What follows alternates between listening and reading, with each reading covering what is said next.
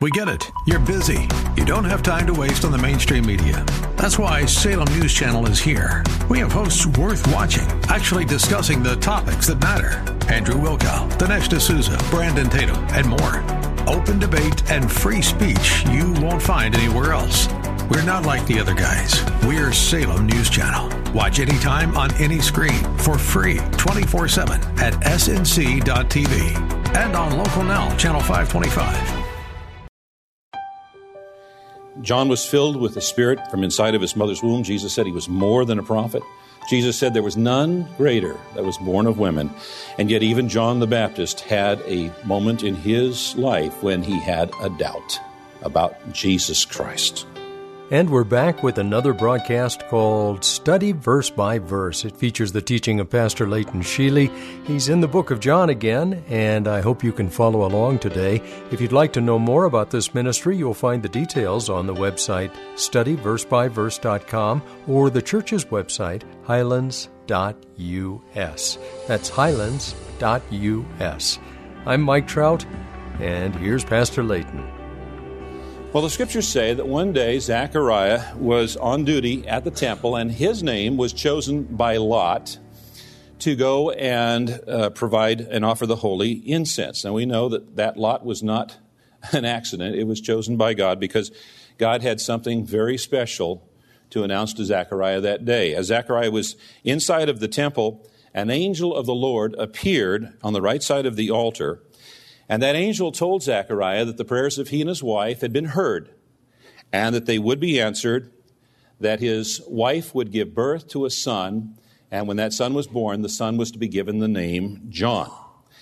And the angel said that the boy would be filled with the Holy Spirit while still inside his mother's womb, child inside the mother's womb, and that he would go forth in the spirit and the power of Elijah to prepare a way for the Lord.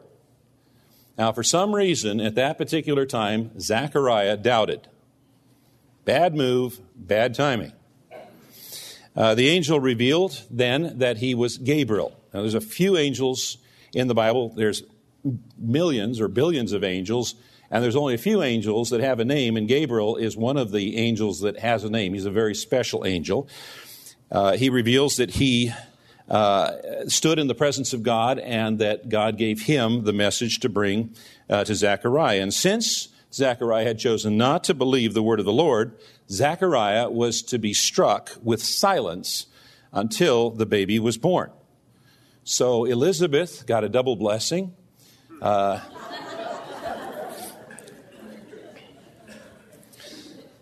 Guess that's all I need to say.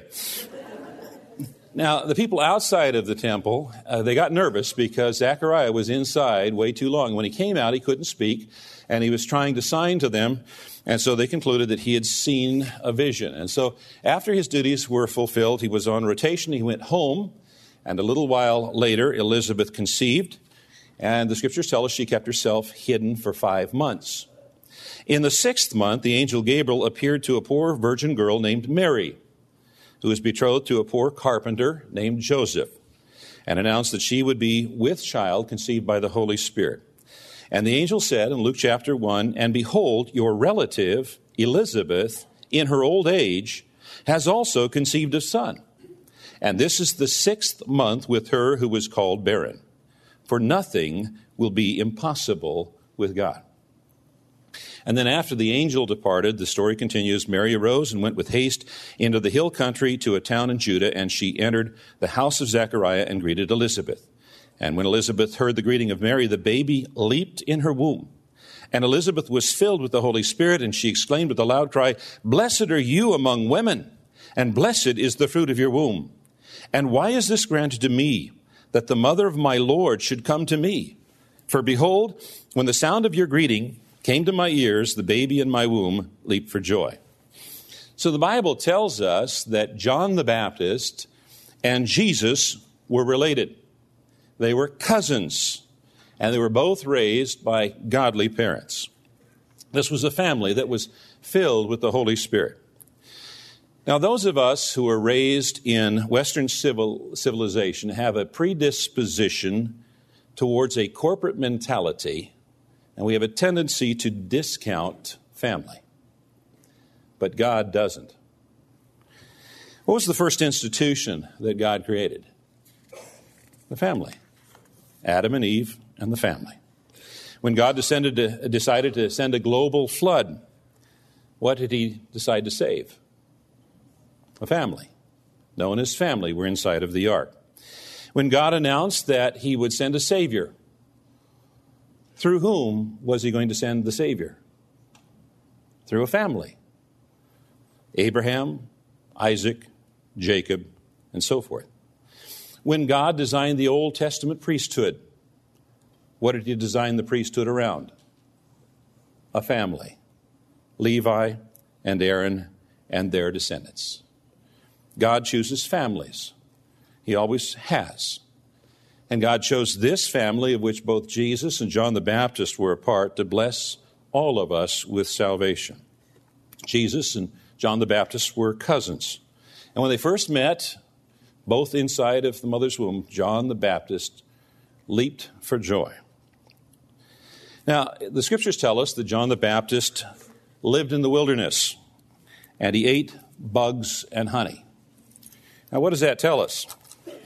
Well, it tells us that he was not beholden to anyone. He didn't have a mortgage. He was a free man. And the scriptures say that John the Baptist would go out in the spirit and power of Elijah, and he did. John was not afraid of anyone. He told everyone to repent. It didn't matter if you were a leader or a common person. And he was out in the middle of the wilderness, but people would go out of their way to seek him out so they could listen, and their hearts would be prompted, and they would step forward to be baptized and repent from their sin. Now, John's popularity and his lack of diplomacy eventually got him in trouble with Herod.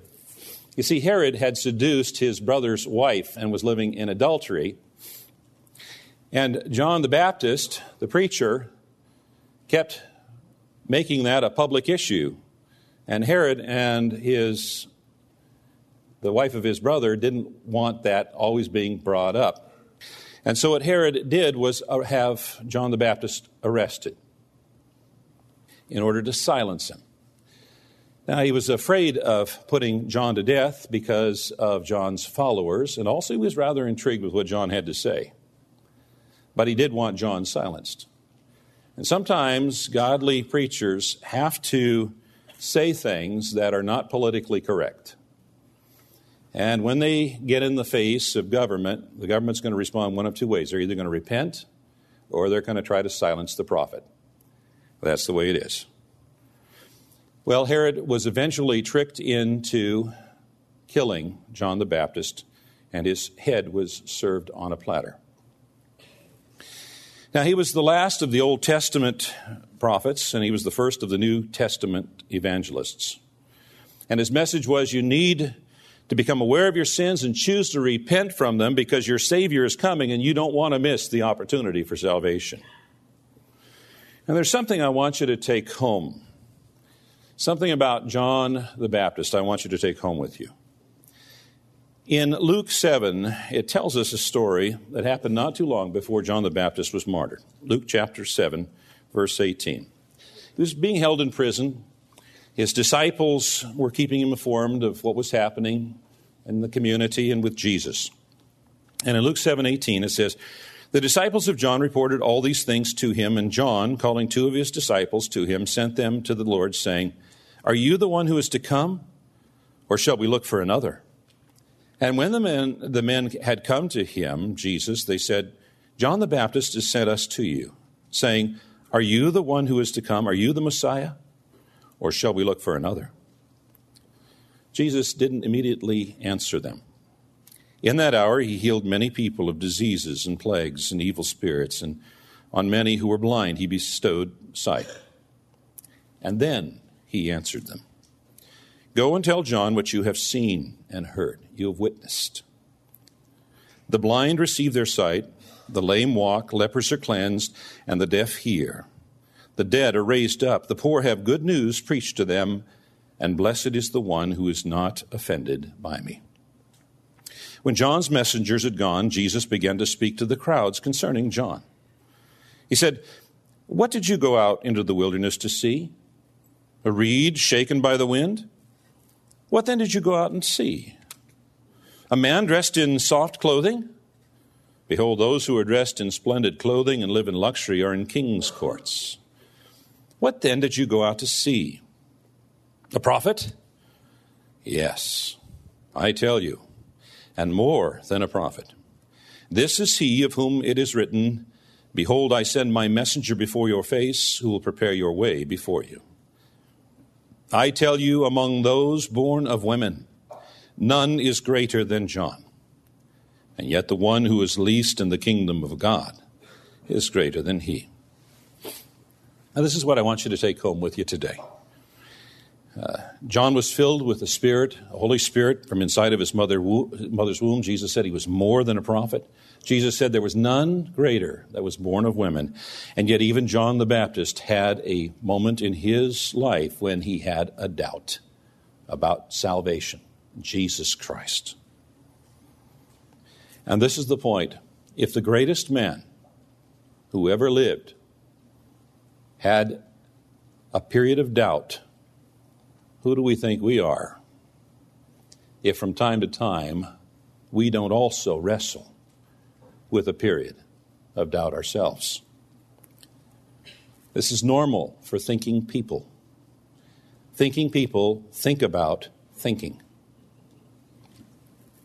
And we periodically question our conclusions to make sure we are thinking clearly.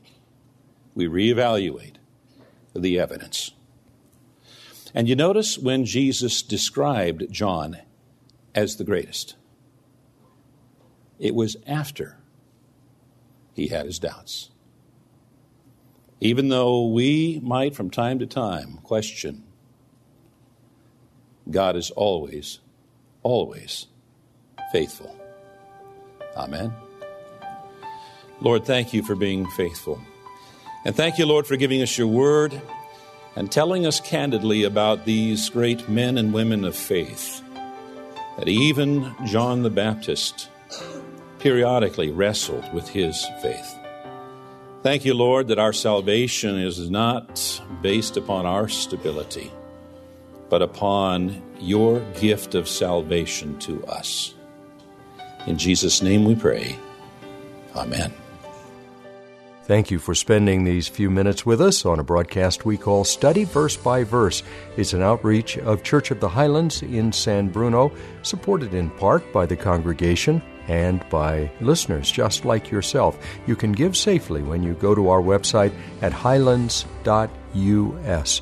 You can also find out all of the details about the church right there. That's highlands.us. And if you've missed any of the messages in this series in the book of John, you can listen to them when you go to that website and click on the media link on the homepage. Have a great rest of your day, and come back tomorrow if you can, when we'll once more open the Word of God and study verse by verse.